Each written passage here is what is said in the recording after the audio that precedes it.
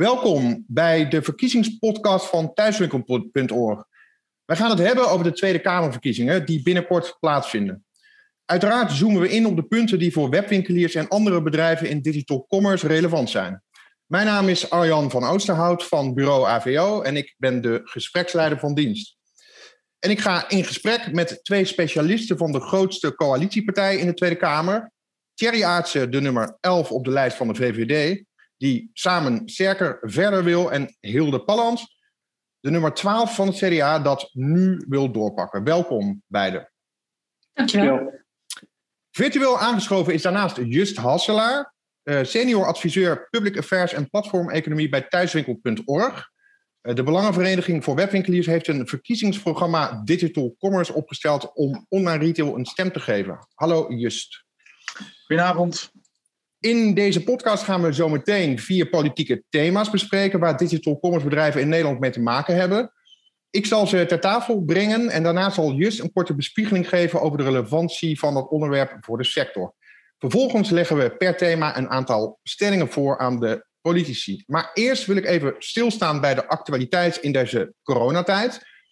Er gaan stemmen op voor een solidariteitsheffing annex coronabelasting voor sectoren die nu goed draaien. De vraag is, moeten webwinkeliers zich zorgen maken? Meneer Aartsen.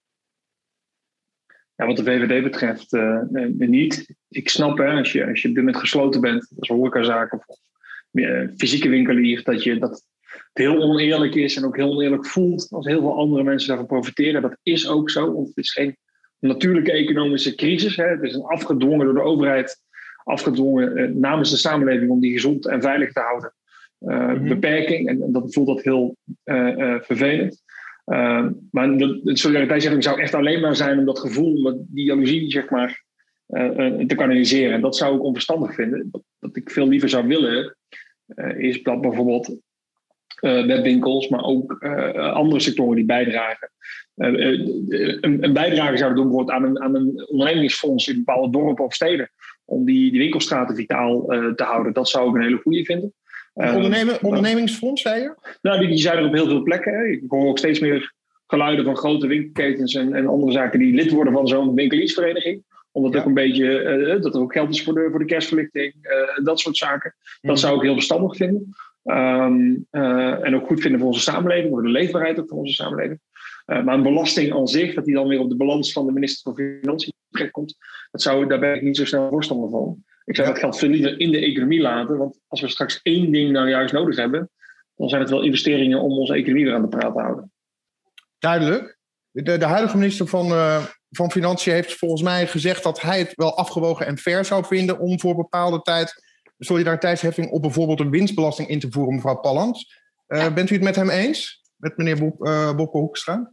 Zeker. En het gaat niet alleen om een gevoel omdat anderen zich anders tekort gedaan voelen. Het gaat er natuurlijk om dat we nu grote kosten maken als samenleving. En dat een aantal partijen knetterhard worden geraakt door deze coronacrisis. En andere partijen doen het heel goed. En er is helemaal niks mis mee. Geld mag uiteraard verdiend worden door ondernemers. Maar ik denk dat het ook goed is, juist om die investeringen die de heer Aartsen zojuist benoemde, die goed zijn om te doen. Dat moet ook opgebracht worden. Dus dan is het toch een solidariteit om de sterkste schouders daar tijdelijk wat extra in te laten bijdragen. Dat lijkt ons heel reëel om ook daarmee sterker uit de crisis te kunnen komen. Dus een tijdelijke extra heffing. En als je geen winst hebt gemaakt of wat dan ook, dan hoeft dat natuurlijk niet. Dus niemand hoeft zich daar wat mij betreft zorgen over te maken. Dit is gewoon een eerlijk middel om andere ondernemers straks ook weer de mogelijkheden te geven om hun been bij te trekken, laat ik het zo zeggen. Precies, dus het criterium dat zou wel zijn de winst. Ja. Oké, duidelijk. Just Hasselaar, wat denk jij als je dit zo hoort? Ja, nee, we hebben natuurlijk alle begrip voor de oproep. En het is natuurlijk ook wat terecht wordt aangegeven. Het is een onechte markt op dit moment. Dus er wordt niet op eerlijke voorwaarden met elkaar geconcurreerd. Nou, wij willen gewoon waken voor het idee dat alle webwinkels, dat daar het geld over de klinten klotst opeens. Dat is zeker niet het geval. Het is ook een sector waarin de MKB's de afgelopen jaren in een hele concurrerende markt heel hard met elkaar hebben moeten vechten. En het is inderdaad de vraag, hoe zorg je ervoor dat met een tijdelijke belasting dat die tijdelijk is en dat die inderdaad valt bij de mensen die waar die moet vallen. En wij denken dat het een hele complexe maatregel is. Dus een algemene verhoging van de winstbelasting is dan logischer dan de sectorale wat dat betreft. En dat is een politieke keuze verder. Ja. Duidelijk. We gaan als aangekondigd verder met thema's en vervolgens stellingen daaraan. Het eerste thema is globalisering en platformisering. Digitalisering maakt de wereld kleiner. De dominantie van een aantal e-commerce spelers wordt ondertussen groter. Jus, wat speelt er zoal op dit terrein van de globalisering en platformisering wat verband houdt of relevant is voor leden van Thuiswinkel? Ja, je gaf het al aan. We hebben met Thuiswinkel een visiedocument geschreven waarmee wij eigenlijk duidelijk willen maken hoe wij naar de markt kijken, wat de ontwikkelingen zijn. Daarin hebben we ook een aantal aanbevelingen opgenomen. En het meest grote overkoepelende thema wat we daarin herkennen is waarschijnlijk de opkomst van de digitale economie. Maar globalisering en platformisering zijn daar centrale thema's in. Kopen via internet zal nooit verdwijnen en bestaande nieuwe spelers moeten in deze markt erg hard werken voor de gunst van de consument. Het is een markt met kleine marges en dat is de gunst van de ultieme transparantie van het internet. Desalniettemin hebben we in Nederland een hele sterke lokale sector gebouwd, waarin grote en middelgrote MKB-bedrijven veel meer dan in het buitenland centraal staan. De Nederlandse consument wordt voornamelijk bediend door Nederlandse bedrijven. Echt een parel van Nederlandse MKB. Maar de consument had zijn merkloze Apple-oplader uit China en de lokale retailer verkoopt wereldwijd producten via Amazon. Dat zijn 2 voorbeelden van hoe platformen grenzen vervagen, markten creëren, maar ook ingrijpend markten veranderen. Consumenten willen graag voor een dubbeltje op de eerste rang zitten. Dat is begrijpelijk en halen producten met dubieuze kwaliteit naar Nederland. Soms met gevaarlijke situaties tot gevolg. Maar ook retailers ervaren problemen bij het gebruik van platforms. Er zijn veel signalen dat de marktmacht wel degelijk uit balans is. Er komt vanuit Europa vrij veel nieuwe wetgeving op ons af. Het grootste deel van deze wetten ziet er best goed uit. En dat moet ook zeker gezegd worden in verkiezingstijd. Dat er veel goede wetgeving uit Europa komt. Maar er is altijd ruimte voor verbetering. Arjen? Helder, dank je. Ruimte voor verbetering. Dan gaan we over naar de stellingen. Het sluit erbij aan. De eerste stelling is de handhaving van bestaande mededingingsregels schiet tekort. Mevrouw Palland, mag ik u als eerste het woord geven? Ja, daar ben ik het wel mee eens. We zien een aantal, die ontwikkelingen gaan zo hard dat onze mededingingsregelgeving is daar niet helemaal in meegegroeid ten aanzien van de digitalisering en de platformisering. Nou is het wel zo dat we het in Nederland nog wel redelijk neutraal hebben geformuleerd in de zin van dat het niet op middelenniveau zit. Hè. Dus je kan het mededingingsrecht ook toepassen op de digitale sector. Maar heel vaak zien we dat we pas achteraf kunnen ingrijpen. Ja. En nu wordt de beweging gemaakt veel meer, ook vanuit Europa, om vooraf te kijken wat een eerlijk speelveld is. En wat wij veel horen, waar vooral het probleem zit met de handhaving, is gewoon gebrek aan capaciteit.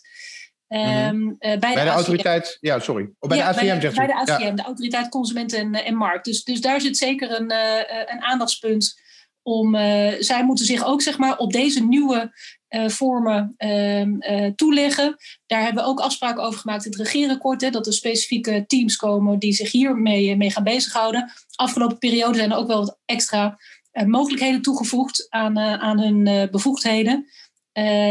Maar we moeten daar nog wel een paar slagen maken, denk ik. Ja, meneer Aartsen? Ja, slagen te maken? Mijn collega Hilde en ik zijn het vaak eens op deze onderwerpen als het gaat om mededinging. Ja. Zo ook in deze. Je ziet gewoon dat de traditionele mededingingsstelsel zoals wij dat hadden, waarbij je een overtreding begaat, vervolgens wordt er achteraf een bestuurlijke procedure opgestart. En dan kun je dan tegen naar de rechtbank, et cetera. En zo hebben we dat ingericht. En dan krijg je een forse boete waardoor je het nooit meer doet of zo'n afschrikwekkend effect heeft dat het die markt gezond houdt. En dat zie je gewoon met de digitalisering en de platforms die er nu zijn. Misgaan. Hè? Als Alibaba een product heeft, dan moeten we eerst zoeken waar de verantwoordelijke partij zit. Want dat koop je bij Alibaba, maar dat koop je bij een wederverkoper ergens in China. Dan moet je een procedure starten bij de rechtbank in Hongkong.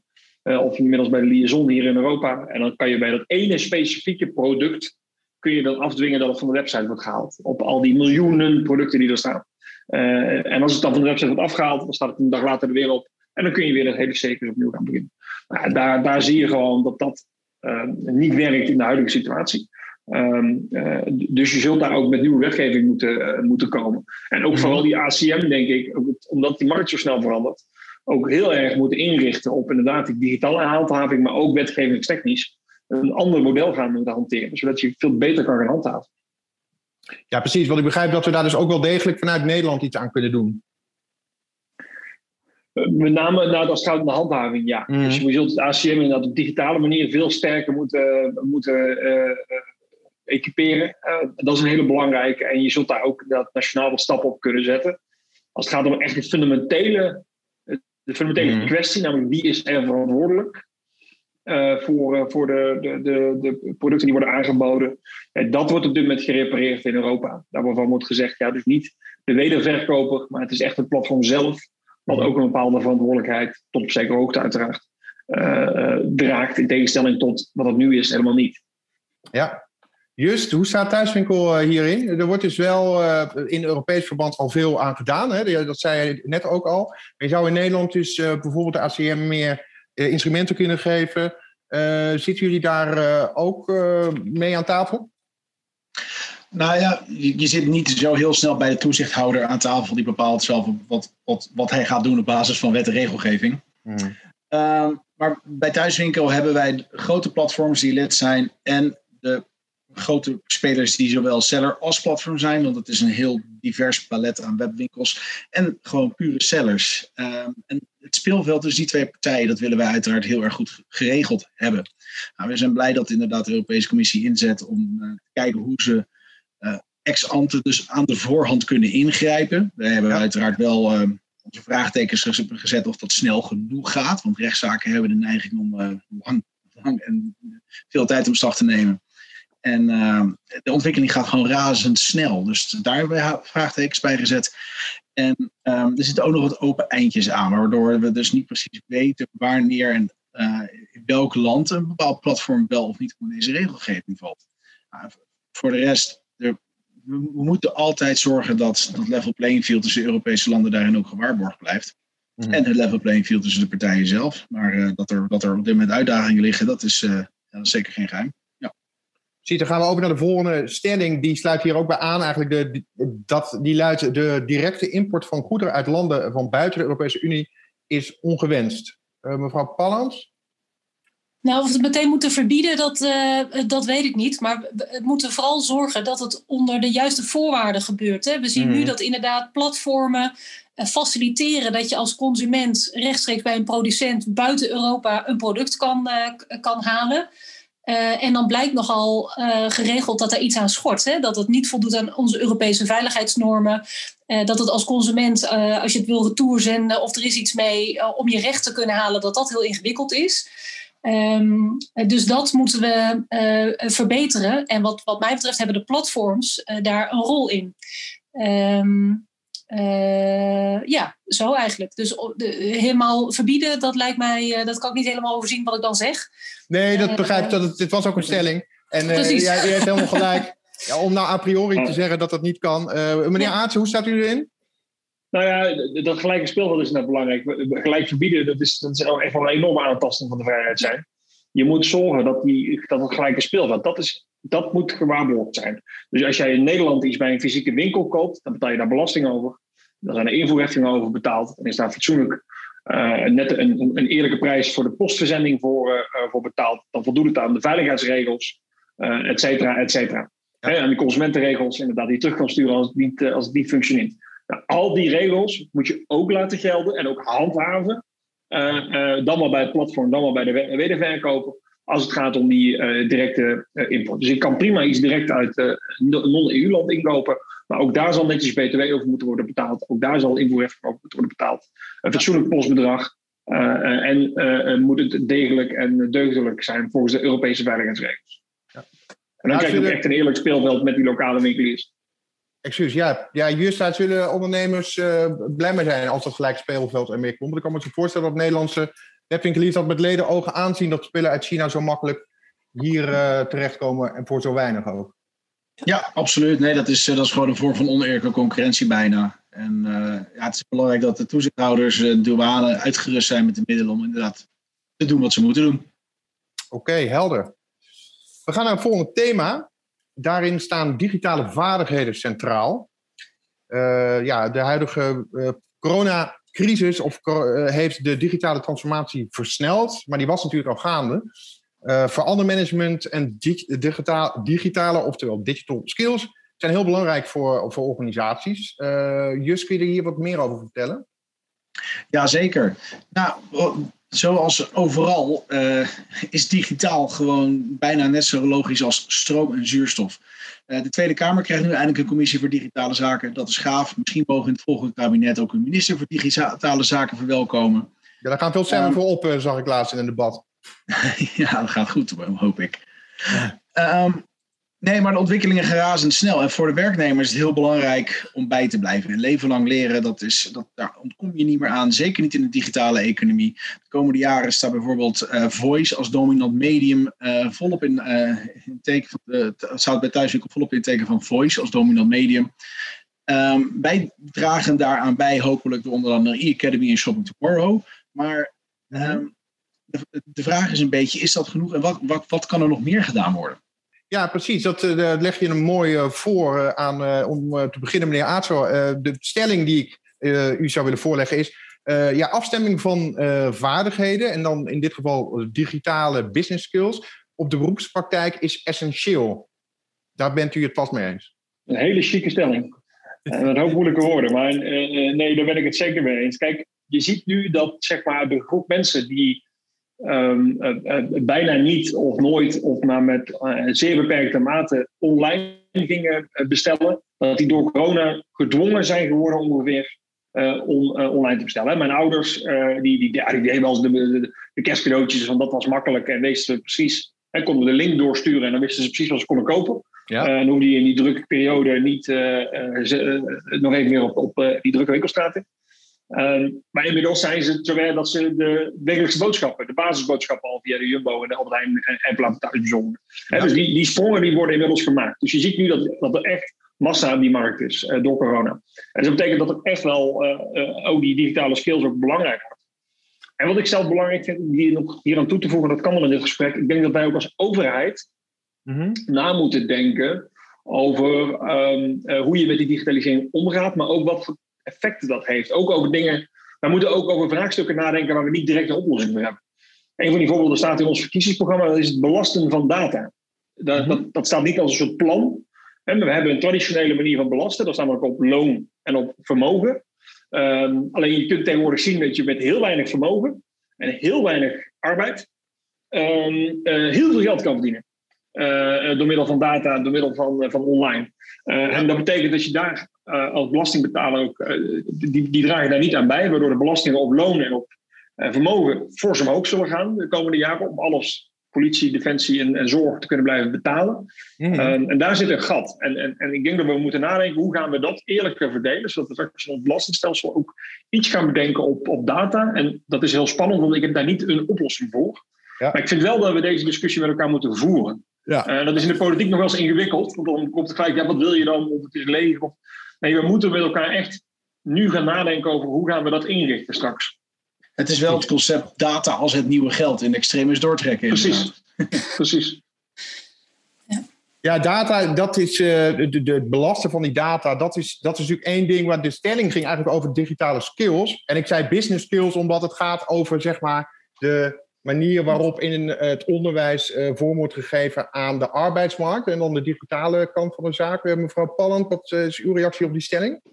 Ja, ik ben het ermee eens dat we daar meer werk van moeten maken. We zien natuurlijk dat werk verandert. Digitalisering vindt plaats ook op de werkvloer. En dat betekent ook dat het ook in de retail zeg maar natuurlijk plaatsvindt. En dat er hele nieuwe banen komen in de hele platformisering en bij het online shoppen. Dus gaan natuurlijk hele distributiecentra gaan erachter schuil. Mensen die achter de knoppen zitten om al die orders online snel te verwerken.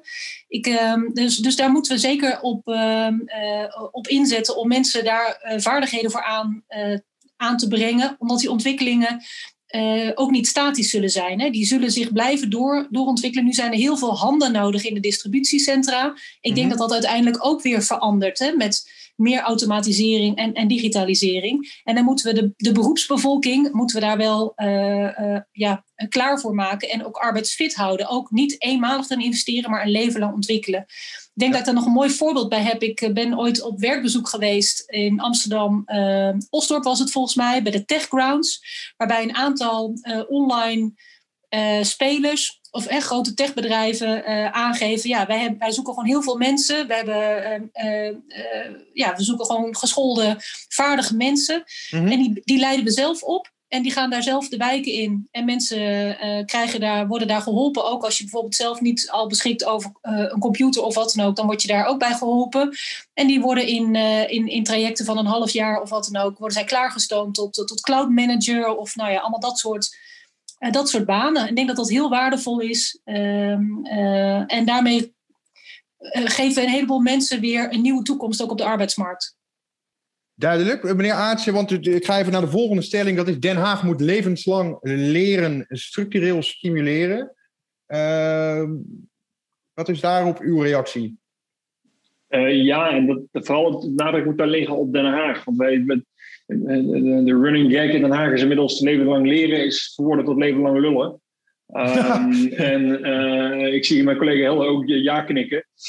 Dus daar moeten we echt wel stappen in gaan zetten met het komend kabinet. Dat is echt wel een zaak. Je zult met leerrechten moeten gaan werken. Je zult ook echt moeten zorgen dat er een persoonlijk potje is. Nu zit dat in allemaal prachtige polderpotten die niet opraken en die uitpuilen van het geld. Als er ergens geld zet, is het uiteindelijk die O&O-fondsen. Dus daar moeten we echt stappen op gaan zetten. Want het moet straks gewoon normaal worden. En ook dat leert corona ons, denk ik.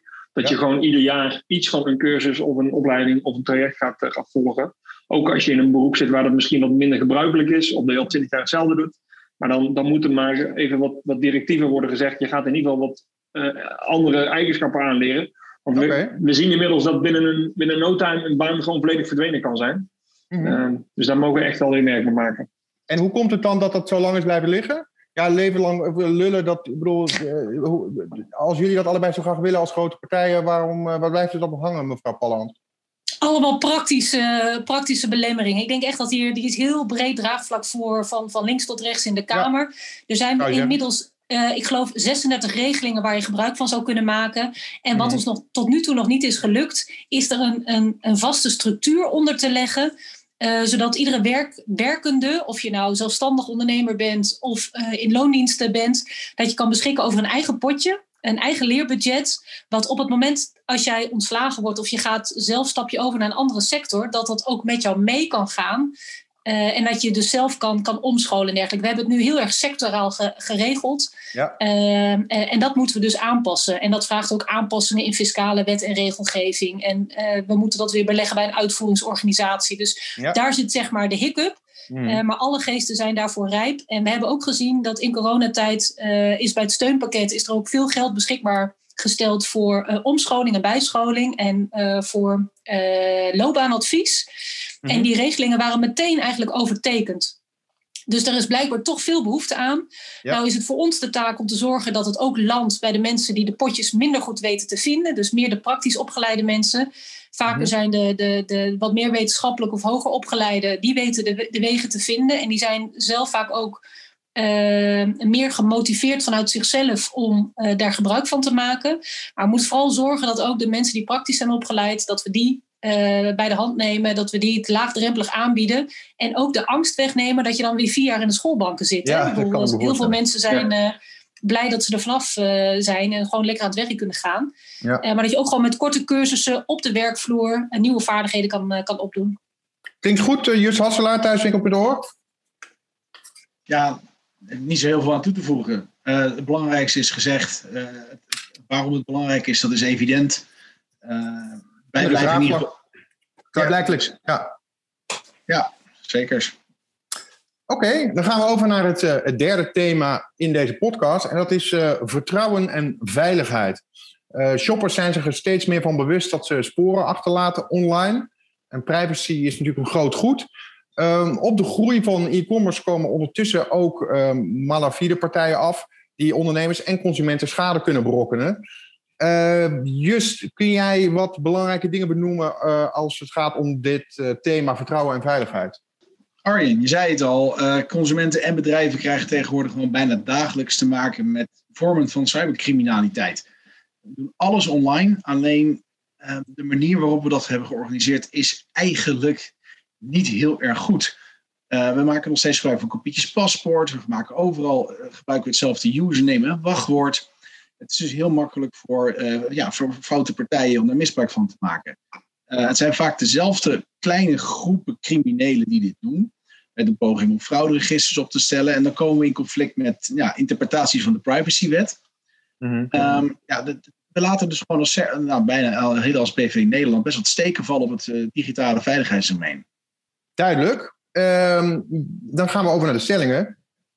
Stelling 1 bij dit onderwerp is: aangifte doen tegen cybercriminaliteit heeft eigenlijk weinig zin. Even vanuit het perspectief van de ondernemer. Mevrouw Palland. Ik zou zeggen oneens. Het leidt misschien niet meteen altijd tot actie en een veroordeling. Maar het begint natuurlijk wel met aangifte doen. Hè? Dan bouwt de politie daar ook dossiers over op. Dan hebben we inzichtelijk hoe vaak dingen plaatsvinden. En als we dat al niet meer doen, dan dat is de dood in de pot. Of hoe moet je dat zeggen? Dus aangifte doen heeft altijd zin. En we moeten ervoor zorgen dat er voldoende capaciteit is om het op te volgen. Dat we daar slimme dingen in doen, zodat we het daadwerkelijk kunnen aanpakken. En herhaling ook kunnen voorkomen. Dat het inderdaad, volgens mij gaf Just dat net ook aan, dat het vaak dezelfde zaken zijn die voorbij komen. Wat wij natuurlijk ook zien vooral bij misbruik online, is dat bijvoorbeeld mensen worden misleid. En er worden ook vaak oude webnamen of domeinnamen voor gebruikt. Mm-hmm. Nou, daar hebben we ook al in de Kamer al eens een paar keer over gesproken. En er zit wel een club op die geregeld dat aanpakt. En daar moeten we vooral mee doorgaan. Dus aangifte doen heeft altijd zin. En we moeten ook zorgen dat er capaciteit is om de opvolging aan te geven. Meneer Aartsen. Ja, ik ben je af en vragen voor wie het zin heeft. Ik denk de illusie te hebben dat als je aangifte doet, dat dan een week later de crimineel is opgepakt en je je geld terug hebt. Maar inderdaad, het is een nieuwe vorm van criminaliteit. Dat zal het ook steeds blijven. Steeds vernuftiger. Dus als je daar aangifte voor doet, dan krijgt de politie er een goed beeld van. Dan kun je mogelijk andere collega-ondernemers helpen om te voorkomen dat zij er last van hebben. Ja, duidelijk. Is er voldoende ketensamenwerking, denkt u? Als het gaat over bijvoorbeeld de politie, OM, internetproviders? Nou, die mag wat mij betreft wel beter. Je ziet wel dat daar de boel nog stokt. Hè? Want we hebben de publieke sector en we hebben de private sector als twee aparte onderdelen. En je zou eigenlijk veel beter met elkaar moeten optrekken. En je ziet juist dat zeg maar, de vitale sectoren worden beschermd door de overheid. Daar hebben ze flink op ingezet. Wat ook heel verstandig is. Want je wil niet dat de stoplichten dadelijk in één keer allemaal op groen of rood schieten tegelijkertijd. Of er in onze deltawerken geknoeid kan worden met hackers. Dus op zich is het dus verstandig dat de overheid daar private bedrijven helpt. Maar je ziet daardoor dat de cybercriminaliteit is verschoven naar de kleinere MKB'ers. Die vaak de boel minder goed op orde hebben. Ja, dan kun je zeggen als overheid, ja sorry, dat is de markt. Dat zoeken we wel uit. Ik denk dat het wel verstandig is om de kennis en ervaring die je hebt als overheid en in de keten om die te delen met ondernemers. En ze ook te helpen en ook aangeven wat moet je doen of welke stappen kun je zetten om ervoor te zorgen dat je gevrijwaard blijft van cybercriminaliteit. Ja, Just, ik begrijp dat daarvoor een Digital Trust Center bestaat. Kun jij daar iets meer over vertellen? Ja, nee, dat is een onderdeel van de overheid wat bedrijf moet helpen met het zichzelf verweren tegen cybercriminaliteit. Wij vinden dat er significant meer geld naartoe mag. Wat zij doen is heel nuttig, alleen bereik is nog veel te klein.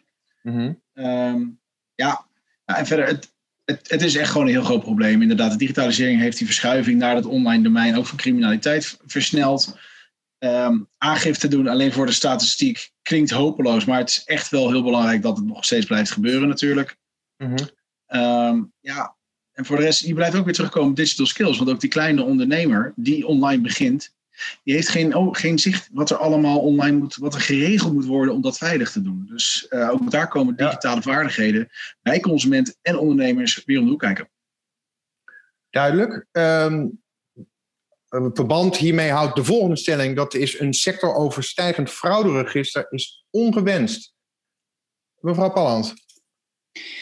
Nou ja, is ongewenst. Ik kan me voorstellen, er zijn natuurlijk allerlei discussies over de AVG en dergelijke. Maar we willen wel graag ook informatie uitwisselen op het moment dat de zaken misgaan. Dus daar is juist die samenwerking denk ik wel gewenst. En je moet zorgen dat het onder de juiste voorwaarden gebeurt. En dat er ook correctie- of controlemechanismen in het systeem zitten. Dus dan zou ik zeggen dat een frauderegister wel gewenst kan zijn, als het maar onder de juiste voorwaarden plaatsvindt. Ja. Ik zat nog even te denken, ik ben zelf woordvoerder op de arbeidsmarkt. We hebben natuurlijk ook binnen een Europese Unie één groot vrij verkeer van diensten en van werkenden. En daar hebben we nu ook een Europese Labour Authority, een soort gezamenlijke inspectie, waar partijen ook informatie uitwisselen. En je contact kan opnemen. En dat kan een beetje een soort oliemannetje zijn. Mm-hmm. Daar kan ik me op dit vlak ook nog wel voorstellen. Precies, maar er is tot op heden is het toch nog niet van gekomen om zo'n sectoroverstijgend frauderegister. Volgens mij heeft de autoriteit persoonsgegevens die bal teruggelegd, klopt dat? Vanwege de AVG, geloof ik, ja. Ja, vanwege privacybezwaren is het laatste initiatief teruggefloten naar de tekentafel. Terwijl wij vinden dat de privacy goed gewaarborgd kan zijn. Absoluut. Ja. Dus we vinden jammer dat dat niet doorgaat. Want we zien in Engeland dat het al jaren goed werkt. Eens, meneer Aartsen? Ja, ik ken de details van het plan niet goed genoeg om daar iets zinnigs over te zeggen. Maar op basis van wat je hoort, klinkt het verstandig om te doen natuurlijk. Ik denk dat je sowieso iedere stap die op dit soort zaken kan zetten al meegenomen is. Ook al denk je van, het zet geen zoden aan de dijk. Maar goed, als je stap voor stap dat probeert weg te duwen, dan denk ik dat het sowieso verstandig is. Precies. Dus privacy zou het niet in dit geval per definitie moeten winnen? Dat lijkt me zeer onverstandig, ja. Ja. En dan gaan we naar een volgende stelling binnen dit thema. Het kwam al even voorbij. En het is ook wel weer interessant, want meneer Aartsen had het al over volgens mij het verschil tussen publiek en privaat. DigiD, dat is de stelling, DigiD moet ook in webwinkels beschikbaar komen. Meneer Aartsen. Ja, ik weet niet ik denk dat je hiermee moet proberen dus die samenwerking tussen overheid en het bedrijfsleven op poten te zetten. Kijk, of het dan echt DigiD moet zijn, ik weet niet welke risico's daar aan vasthangen als jij de DigiD beschikbaar gaat stellen voor alle Nederlandse webwinkels. Ik kan me zo voorstellen dat een bepaald beveiligingsrisico met zich meebrengt. Aan de andere kant, bij de banken hebben ze een soort module zeg maar, van de DigiD ontwikkeld. En ik kan me zo voorstellen dat je met zo'nzelfde iets gaat werken. Hè? We zien nu al die ontwikkeling. Ik ben heel benieuwd naar de postbedrijven, hè, die voor alcoholische producten wat extra stappen moeten gaan nemen. Identificatie moeten gaan doen. Ik kan me voorstellen dat je als publieke sector en private sector de handen ineen slaat en een soort module van DigiD ontwikkelt, waardoor je niet die beveiligingsrisico's loopt als overheid voor je algemene DigiD-systeem, maar waarbij de private sector wel gebruik kan maken van de tools en de onafhankelijkheid eigenlijk van DigiD. Ja, mevrouw Pallands, wat vindt u ervan? Ja, het gaat vaak over de vergelijking met het fysieke domein, hè, kopietje paspoort. Online is het best wel moeilijk om leeftijden bijvoorbeeld te verkrijgen. Goede informatie daarover, om jezelf te identificeren. Hoe staat u ten opzichte van de stelling? Ja, nou eigenlijk een beetje hetzelfde als collega Aartsen. Dat het DigiD, dat kennen we van de overheid, dat ik niet weet of dat zich daarvoor leent. We zien natuurlijk wel steeds meer ook dat bedrijven zich moeten identificeren online via e-herkenning of wat dan ook. En daar zou je ook een variant voor burgers voor kunnen maken. Ja. Dus ik had het idee dat collega Aartsen daar hele zinnige dingen over zei. Meneer Hasselaar, had u hetzelfde idee? Nou, we zien dat de overheid al jaren probeert dit goed te regelen, maar uiteindelijk het voor zichzelf wel op orde heeft. Maar de BV Nederland eigenlijk nog steeds geen oplossing heeft die van de grond komt. Ja, de banken hebben IDIN, supergaaf product. Er zijn heel veel kleine oplossingen die allemaal technisch het probleem niet zijn. Alleen we hebben een vliegwiel-effect nodig. En wij hopen gewoon heel erg dat de overheid dat aanjaagt door het gebruik te mogen maken van bijvoorbeeld DigiD of de opvolgers daarvan. Ja. Dan komt de consument tot de conclusie, dit is een manier die werkt, die veilig is.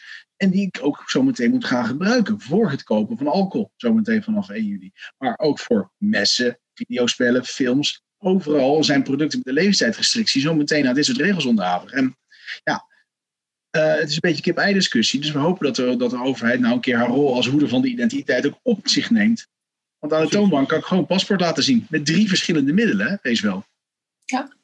Want rond de alcoholverkoop hebben we kunnen zien, is het nog niet geregeld zoals het zou kunnen?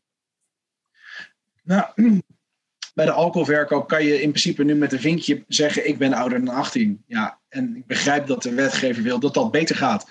Zometeen moet de webwinkel het online en aan de deur controleren. Precies, ja. Nou, dat is best een serieuze kostenpost. En de marges zijn klein, dus ja, over elke cent wordt nagedacht. En het moet ook gewoon lekker werken. Anders is het gewoon, zoals wij zeggen, de dood van de conversie. Ja. Oké, nou, werk aan de winkel wat dat betreft. Dus, dan gaan we naar het volgende thema. Dat is het laatste thema, but not least. Het gaat over duurzaamheid. Want online bestellen heeft, we hebben het al veel gezegd, een enorme vlucht genomen. Ik denk dat voor ons allemaal ook geldt dat we meer bezorgers aan de deur krijgen in deze tijd. En steeds vaker met de fiets, gelukkig, valt mij op. De verschuiving van offline naar online kopen heeft natuurlijk zijn weerslag op het milieu. Of niet? Jus, kun je er iets over zeggen? Ja, nou, de e-commerce sector heeft de afgelopen jaren een slechte reputatie gekregen op het gebied van duurzaamheid. Omdat het vrij zichtbaar is voor de consument. Ze denken dat alle busjes in de straat van postorderbedrijven zijn. Dat is niet zo. Slechts 5% van de busjes in de steden is e-commerce gerelateerd. Mm-hmm. De retouren staan er slecht op. Daar valt deels ook wat voor te zeggen. Dat is ook consumentengedrag. Wat een absolute weerslag heeft op duurzaamheid. We zijn heel druk bezig met de sector om verpakkingen te circulair te maken. Duurzamer te krijgen, herbruikbaar te krijgen. We zijn samen met het bedrijf aan het zorgen dat de consument inzicht heeft hoeveel CO2 een bestelling ook daadwerkelijk kost. Dus in plaats van dat je zegt, ik wil het vanavond hebben, omdat die optie er is, dat je ook in beeld krijgt, ja, maar wacht even, als je het nou overmorgen laat komen, als je geen haast hebt, gaat het met de fiets. En is het CO2-neutraal. Ja. Dus we zijn heel erg druk bezig met duurzaamheid. Het is een van de belangrijkste thema's binnen de vereniging op dit moment. Maar ja, overal valt er heel veel te winnen op het gebied van duurzaamheid. En is het ook een thema, zijn webwinkeliers hier veel mee bezig? Ja, zeker. Steeds meer. Webwinkeliers worden ook actief betrokken bij het ophalen van oude producten bijvoorbeeld. Om te zorgen dat die dus niet op de afval terechtkomen. En steeds meer webwinkeliers zijn ook gewoon bewust dat de producten die ze verkopen een impact hebben op het milieu. Dus die gaan naar circulaire en duurzame producten kijken. Want die impact van die producten is in die end natuurlijk groter dan van de last mile op zichzelf. Dat zou heel goed kunnen, ja. Dan gaan we naar de stellingen. Meneer Aartsen, om met u te beginnen. E-commerce en duurzaamheid staan op gespannen voet met elkaar. Ik vind dat een mooie bewoording. Ik denk dat het inderdaad op gespannen voet staat. Dat er inderdaad elementen zijn die duurzaam ook kunnen doen. Ik ben niet zo groot voorstander van dat de overheid zich er gelijk mee gaat bemoeien. Want als dat gebeurt, dan kun je je borst nat maken. Dan wordt het en niet duurzaam en vooral veel bureaucratischer over het algemeen. Maar inderdaad, als je kijkt, gewoon als consument, ik krijg regelmatig nog een doos in een doos in een doos, zeg maar, voordat ik dan bij het product ben. Ik denk, nou jongens, hier had je toch wel ietsje intelligenter over na kunnen denken. En vaak nog met van die plastic bubbeldingen erin, weet je wel. Ik denk, volgens mij iedereen herkent dit wel. Ja, je moet er oppassen dat je zelf niet bezeert ermee vaak ook. Ja, nee, daarom. En dat gebeurt dan uit een stukje gewoonte. Dus ik denk dat de sector zelf daar ook een enorme slag op kan maken, inderdaad. En ik denk toch ook dat, en dat gebeurt altijd, je krijgt op de postmarkt en op die bezorgingsconcurrentie een gezonde marktwerking. Concurrentie, mensen worden uitgedaagd, daar wordt de klant beter van. Ik kan 's avonds naar een pakket krijgen, ik krijg nu sneller dat pakket, et cetera. Maar nu zie je dat er op een gegeven moment al wat rafelrandjes gaan ontstaan. Dus het gaat om schijnconstructies met ZZP'ers, als het gaat om inderdaad, je kunt je afvragen hoe bepaalde zaken nog, hoe efficiënt de dingen nog zijn. Nou ja, daar zul je even over na moeten denken of je daar niet een paar slagen op kan maken. En ik denk een beetje een gezonde marktconsolidatie, zoals je dat heel vaak ziet in economische modellen. Dat je nu ziet van oké, maar wacht even, dingen kunnen best wel een stuk efficiënter. En inderdaad kun je niet consumentengedrag wat gaan sturen, zodat ik een positieve prikkel ontvang wanneer ik niet per se het vanavond wil hebben, maar ook morgen gewoon op een tijdstip dat gewoon de vaste route in mijn wijk is. Ja. Om maar iets te noemen. Ik denk als je die prikkels op een gegeven moment ook weer in kan gaan bouwen, dat je zeg maar een soort volle beweging weer gaat krijgen de goede kant op. Dus wat dat betreft heb ik altijd wel weer een gezond vertrouwen in de markt dat dit best wel goed gaat komen. Heeft u dat zelf? Heeft u dat ook, mevrouw Palland? Nou, ik moet eerlijk zeggen, ik was wel blij verrast met wat Just net aangaf. Hè? Dat het een grote rol speelt in de branche nu, in de sector. Dat er goed wordt nagedacht over al die verschillende aspecten. En vooral inderdaad, dat vind ik als consument, maar dat vind ik ook als politicus. Als je inderdaad iets bestelt en dan denk ik, nou, ik bestel ineens 5 dingen in 1 keer. Maar dan krijg ik het toch in 5 verschillende brokken op 5 verschillende dagen aangeleverd. Ja, zeker, dat heeft met die platform precies te maken. Ja. Dan zou ik het heel fijn als consument vinden dat ik gewoon op een knop kan drukken met inderdaad wachten tot het laatste pakket er is en stuur het dan in 1 keer naar mij toe of ik wil het wel ergens afhalen. Mm-hmm. En ik denk dat we echt, er zit iets niet duurzaams, vind ik, in het feit dat een aantal grote platforms natuurlijk gewoon op kosten, eigenlijk onder kostprijs dingen aanbieden en overnight alles doen. Waardoor de mensen in nachtdiensten overuren moeten draaien, bij wijze van spreken. En alles gratis retour zenden. Gratis bestaat natuurlijk niet echt. Dus daar zit wat mij betreft iets niet duurzaams in. En ik denk dat we vooral, als we de consument meer mogelijkheden geven en inzicht geven in kosten en een bewuste keus kunnen laten maken, dat een hele grote groep daar ook wel open voor staat. Vaak zit het nu ook niet in de mindset, zal ik maar zeggen, als je iets bestelt van er zou ook een alternatief kunnen zijn. Of ik zou inderdaad even kunnen wachten. Of dan komt het met de fiets bij me thuis. Of in een andere verzamelverpakking. Die opties moeten meer, denk ik, in ieder geval inzichtelijk worden gemaakt. Daar begint het mee. Dan dwingen we nog niks af. We komen niet met Haagse regels om alles allemaal maar op te leggen. Maar geef je wel de consument de ruimte om een bewuste keuze te maken. Om duurzamer te zijn. Precies, dus net als meneer Aartsen zegt u niet dat de overheid zich daar zeer actief in moet gaan mengen of als een soort arbiter te fungeren. Wat kan de overheid dan wel doen? Nou, ik vind wel een zorg nog in, maar dan komen we eigenlijk terug op het eerdere thema met die grotere platforms, zeg maar, die de rest er ook uitconcurreren. Op kosten. Dus ik denk dat we de kleinere online verkoper ook helpen op het moment dat we dat speelveld open houden en die keuzes inzichtelijk maken. En misschien kunnen we die transparantie ergens wel faciliteren. Misschien ergens prikkels inleggen om dat wel te doen. Of misschien zelfs wel afdwingen. Dat kan ik niet helemaal overzien. Maar daar zou ik wel naartoe willen. Ja. Nu is er al, Just Hatselaar, een systeem bewust bezorgd dat eigenlijk de CO2-impact in beeld brengt. Hè? Daar zijn webwinkels bij betrokken, grote vervoerders. Kun je daar iets meer over vertellen? Ja, dat is dat systeem wat ik net toelichtte. Waarbij we dus in de checkout laten zien welke bezorgoptie welke CO2-impact heeft. Ja. Dat hebben we afgelopen jaar ontwikkeld. Dat staat als een huis. Nu is het een kwestie van uitrollen. En dat is echt een voorbeeld van hoe we als sector zelf met dit thema aan de slag gaan. Het feit blijft dat het voor nog steeds, het lijkt heel erg, maar als heel veel mensen uit éénzelfde busje een pakketje laten komen, dan staat het busje inderdaad misschien stil op straat. Maar al die consumenten stappen niet voor dat ene product, wat we toch nog steeds als consument in Nederland. Dus het is onderaan de streep, denk ik niet dat e-commerce op dat gebied heel veel vervuilender is dan andere sectoren. Maar op verpakkingsterrein valt absoluut zeker een hele hoop te winnen. En ten aanzien van de retourzendingen. Ja. Nou ja, we hebben het heel erg over die vervoersstromen. En daar zijn we eerder op geweest. Als politiek vind ik ook goed inzicht. Hè? Dat die vervoerswegen zijn eigenlijk vrij beperkt. Zeker als je het vergelijkt ten aanzien van alle busjes. Maar retourzendingen vind ik ook wel een punt. En dat het allemaal maar gratis kan. Hè? Gratis bestaat niet, zeg dan nog maar eens een keer. En daar zit wat mij betreft met name denk ik een bepaalde duurzaamheidsslag wellicht te maken. En hoe en wat, daar moeten de geesten misschien ook nog over rijpen. Hoe we dat het beste kunnen vormgeven. Maar ik zou het mooi vinden als de branche ook daarover nadenkt. Daar zijn we zeker mee bezig. Kijk, retourzendingen die gratis teruggaan. Het zit ergens in de prijs verwerkt natuurlijk. Want niets gaat de zon op. Het is ook deels het resultaat van wetgeving en consumentenrechten. Ze mogen het 14 dagen vasthouden. Ze mogen het voelen voordat ze betalen.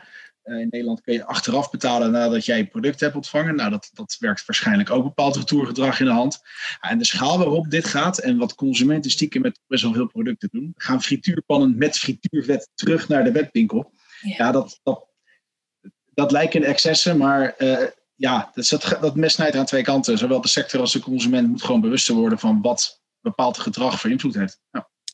Ja, precies. En wat jij zegt, de wetkoop op afstand is volgens mij dateert van de vorige millennium. Wat dat betreft, met al die regels over stichttermijn en terugsturen. Dus daar toen ook nog in de weekamp wat bladeren waren wat we wilden hebben. Ja, dat was in die tijd nog inderdaad. Ik heb nog een laatste vraag. Want we zijn door de thema's en de bijbehorende stellingen heen. En dat is eigenlijk een voor de hand liggende vraag. Nou, ik zou zeggen, maak gebruik van de ruimte die zich voordoet. Voor de beide Kamerleden. Waarom zouden leden van Thuiswinkel.org en andere bedrijven in digital commerce eigenlijk op uw partij moeten stemmen? Mevrouw Palland. Het CDA, voor de goede orde. Ja, zeker. CDA. Nummer 12. Ik denk dat we een hele sterke digitale online webwinkelaanbod hebben in Nederland. Daar mogen we trots op zijn. Daar wordt ook veel gebruik van gemaakt door Nederlanders zelf. Hè, dat we ook bestellen bij Nederlandse webwinkels. Maar we moeten vooral zorgen dat we dat ook behouden. Dus als we dingen gaan aanpakken, moeten we zorgen dat we dat in Europees verband doen. Zodat we niet onze eigen webwinkels daarin voor de voeten gaan lopen of het voor hen ingewikkelder gaan maken.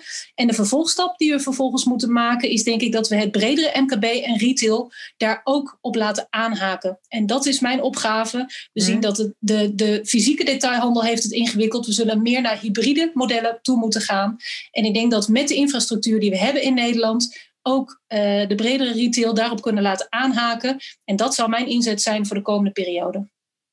Mooi en duidelijk. Meneer Aartsen, waarom zouden leden van Thuiswinkel en ieder ander op de VVD moeten stemmen? Ik denk dat we zitten op dit moment in een enorm zware crisis. Echt in een hele nare situatie. Maar ik denk dat we er heel snel uit kunnen gaan komen. Maar dan zijn we er nog niet. Dan zullen we ook moeten bouwen aan die economie. Dat gaat niet vanzelf. Daar hebben we een groot nationaal herstelplan voor nodig. Zowel voor de fysieke winkels als de online winkels. En ik denk dat die ook juist samen heel sterk kunnen zijn. Alle euro's die we dadelijk moeten gaan uitgeven aan zorg, aan onderwijs, aan politie, aan defensie, zullen er eerst verdiend moeten worden in het bedrijfsleven. Dus dat wordt echt een topprioriteit wat ons betreft. Ja, en nogmaals, dat betekent dus dat je een goed werkende markt moet gaan hebben. Ik geloof heilig in de vrije markt, als maar wel de spelregels goed zijn. En een van die spelregels is dat eerlijke speelveld. Dat is er op dit moment niet. Daar moeten we gewoon eerlijk over zijn. Dus daar zul je als sterke marktmeester op in moeten grijpen. Zodat die markt weer eerlijk kan concurreren, eerlijk speelveld heeft, zodat je samen weer een sterke economie kan gaan opbouwen. Dus ik hoop dat daarom mensen op de VVD stemmen. En als ze dan toch op de VVD stemmen, laat dat potloodje dan nog een paar plekjes naar beneden zakken en stem dan op de nummer 11. Duidelijk. Just, nog iets toe te voegen namens Thuiswinkel.org. Thuiswinkel.org vertegenwoordigt inderdaad ongeveer 2300 leden. Dat zijn hele grote jongens. Het zijn vooral MKB'ers. Het zijn innovatieve spelers. Het zijn pure players. Dus echt puur online spelers. Maar ook heel veel partijen die zowel fysiek als online aanwezig zijn. Wij hebben inderdaad heel veel kennis in huis. Hoe je dat online domein ingaat. Afgelopen jaar hebben we ook heel hard gewerkt om die kennis nog verder te verspreiden.